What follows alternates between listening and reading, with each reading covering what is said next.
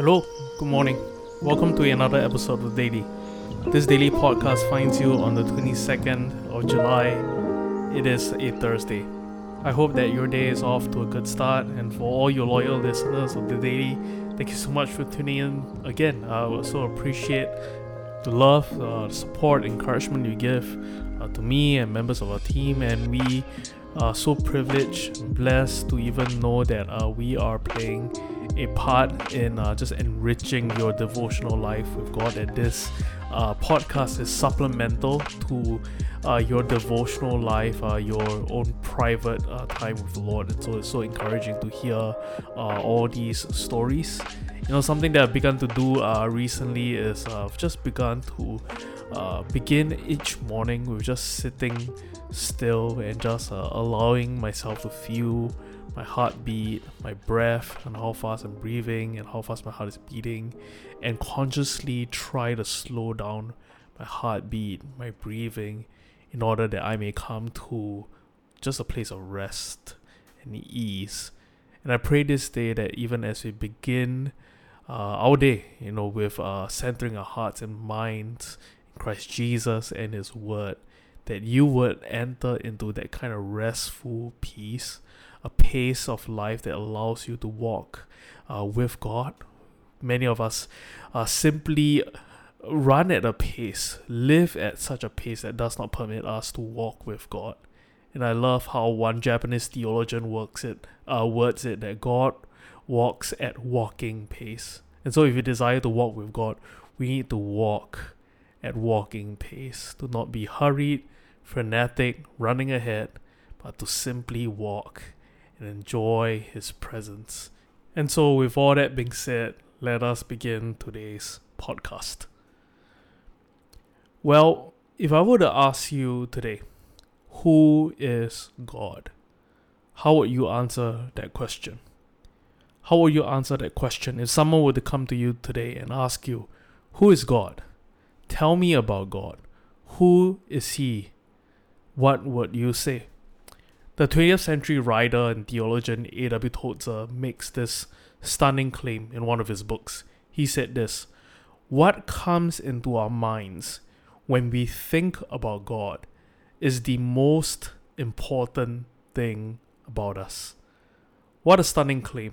And there's lots that we can pass out from that amazing statement. What comes into our minds when we think about God? When we are posed with that question, who is God? What comes to our minds is the most important thing about us. Really? Is that true? The most important thing. More than our career, more than our vocation, more than what we own, more than what we deem as our purpose in life. This is the most important thing about us. Tozer will go on to write this, that we tend by a secret law of the soul to move toward our mental image of God. Were we able to extract from any man a complete answer to the question, what comes to mind when you think about God? We might predict with certainty the spiritual future of that man. Put it in another way, in a simple way, what Tozer is suggesting is this: we become like what we worship, and what you think about God will shape your destiny in life. The trajectory of your life is shaped by what comes to mind when you think about God. And isn't that so true? If you think of God as someone who is always mad and angry at the world, chances are this distorted vision of reality will shape you into someone who is hateful, who is mean and unkind and just antagonized by everyone around him. I'm sure images of, in the US, Westboro Baptist picketers with their signs screaming, God hates you, comes to mind. If we think of God as someone who is just all affirming and progressive, it will likely shape us into a person who lacks or is loose with what we believe is biblical, moral conviction. And if we think of God as somewhat of a cosmic version of a life coach who desires for you to maximize your life, to be all that you can be. Chances are it will shape us into a person who is largely driven by one's own personal ideas and views of what success is, and be fully given into our own desires, wants, and longings, and have this conflated idea that because God wants me to self-actualize and be all that I want to be, pursuing my desires, my longings, my wants is following Jesus. And so then we find ourselves wanting the kingdom without a king, wanting the gospel, wanting the good news of Jesus without the cross. And that simply is not the Christianity, the faith to which Jesus and the early apostles spoke about. So, clearly what we think about God matters. A.W. Tozer had it right. What we think about God is the most important thing about us because it has profound implications for who we are. And the problem is this, that we usually end up in our definition of God with a definition of a God who looks very much like us. As the saying goes, God created man in his own image, and man has returned the favor. There's a human bent in all of us to make God in our own image. The most ancient, primal temptation, going all the way back to Adam and Eve in the garden, is to decide for ourselves who is God and determine for ourselves whether we should live in accordance to His way, His vision, or should we come up with our own way, our own path forward. And so maybe the truth is this, that we want a God on our own terms. We want someone who is controllable because we want to be just like God. We want to be the authority on what is right and or wrong, on what is good or evil, on what is true or false. We want that kind of control. We want to define God on our own terms. I think of an exercise that preachers would love to do in congregations, in meetings. They would get congregations to fill in the blanks, right? A statement will show up on screen. God is my blank, and then you fill in the blanks. Some will write healer, provider, comforter, and these are true, right, and beautiful. The preacher will go and say this, that God is who you need Him to be. And while that may be true on some level, if unchecked, we run the risk of defining who God is or who He gets to be in our lives for ourselves. And that is simply dangerous territory. We do not control God. God is not someone to whom we put in a box and limit by our own wants and desires. God is the Lord. He rules the universe. He holds all things together. The Creator simply cannot be defined or limited by the created. And so then we are led to this question, once again, who is God? Who has God defined Himself to be? Beyond who I think or have experienced God to be, who does God say He is? And we find Him peeling back the curtain and revealing Himself to the children of Israel, to Moses. And we read of this brilliant exchange that gives us an insight, a picture of who God is in Exodus 33. And read this: the Lord Yahweh came down in the cloud and stood there with him and proclaimed His name, the Lord Yahweh. And he passed in front of Moses proclaiming, the Lord Yahweh, the compassionate and gracious God, slow to anger, abounding in love and faithfulness, maintaining love to thousands and forgiving wickedness, rebellion, and sin.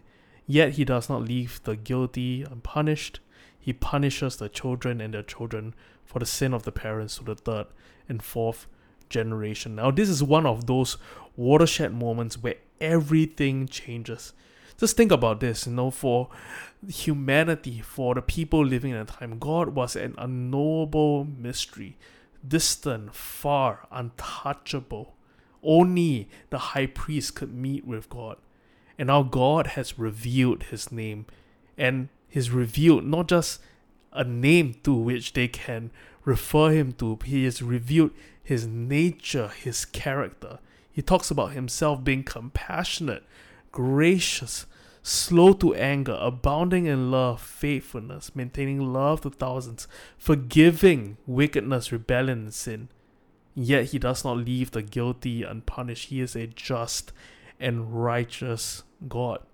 It's an interesting fact that this is probably the most quoted passage in the Bible by the Bible, as writers in the Bible would reference this text, because this is utterly profound. For the first time in all of human history, God steps in and reveals himself in such a clear way. This is who I am. I am Yahweh. I am compassionate, gracious, slow to anger, forgiving, and just. Now, I don't know about you, but this for me was life-changing, because I've realized for most of my life, for most of my walk with God, I was looking for God as per my definition.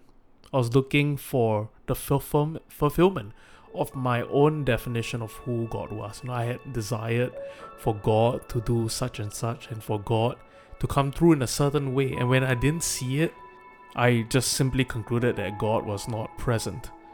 But here, through scriptures, we have an insight of who God is and how he responds and relates to his people. And so maybe one of the fundamental shifts we need to embrace in our maturity, in our pursuit of spiritual maturity, is to shift our eyes to not just look for fulfillment of our definition of God or what we deem is right or the right thing to be done, but instead look to scripture and glean and learn and understand who God is, and have that be our guiding vision. And in all things in life, we would look for God who has been revealed to us through the Holy Spirit, through the Holy Scriptures. Because knowing God isn't just knowing a bunch of facts or traits about God. I'm all for theology, that's what I do for a living, but God isn't a doctrine. He isn't a question on a exam that we study for. He isn't a concept to grapple with. He is a person who wants to be in a relationship with you. And he has defined who he is. He says that I am compassionate, gracious, slow to anger. I'm forgiving. I'm abounding in love and justice. And one of the prayers of my heart in recent times is this: God, make me fall in love with you, with who you are. Because the truth is, many of us are in love with our own vision, with our own definition of God. And one of the fundamental steps that we have to take in this path of spiritual maturity is to abandon that vision, that self-made vision, and instead to embrace God for who he is. And I believe when we fully capture that and are able to embrace that, shedding our own visions for what God should do in our lives, we would experience a kind of joy and strength that is transcendent. I think of what the psalmist Asaph cried out in Psalm 73, "Whom have I in heaven but you? Besides you, I desire nothing on earth." And then he says this, "My flesh and my heart may fail, but God is the strength of my heart and my portion forever." And notice Asaph enters into this place of contentment. I desire nothing on earth. And then he makes this stunning declaration: God himself is the strength of my heart. He is my portion forever. Nothing on the earth, none of God's good gifts of creation could satisfy Asaph's heart. Only God could. And this is the essence of what it means to love God. It is to be satisfied in him, in who he is, beyond what he does for us. Loving God may include obeying all his commandments. It may include believing all his word. It may include giving thanks for his gifts. But the essence of loving God is enjoying him, is knowing him for who he is. And so perhaps we today need to just pray this prayer. God, I want to know you. I want to know you for who you really are. I want to be free from carnal expectations, from my own selfish desires of what I think you should be or what I think you should be doing. But I want to know you for who you really are and enjoy you and love you. I want to be like David, to dwell in the house of the Lord all the days of my life, to behold the beauty of the Lord. And God, I pray this day that I would be able to have eyes that are unveiled, to see you in all your worth, beauty, majesty, and glory. And so let's spend a few moments this morning with all that we've just heard. I know it's a mouthful, and I know there's a lot that I've just said, but let's spend some time this morning just praying that simple prayer. God, I want to know you for who you are, not my own definition or desire of who you should be, but for who you are. And so let's spend a few moments this morning doing so.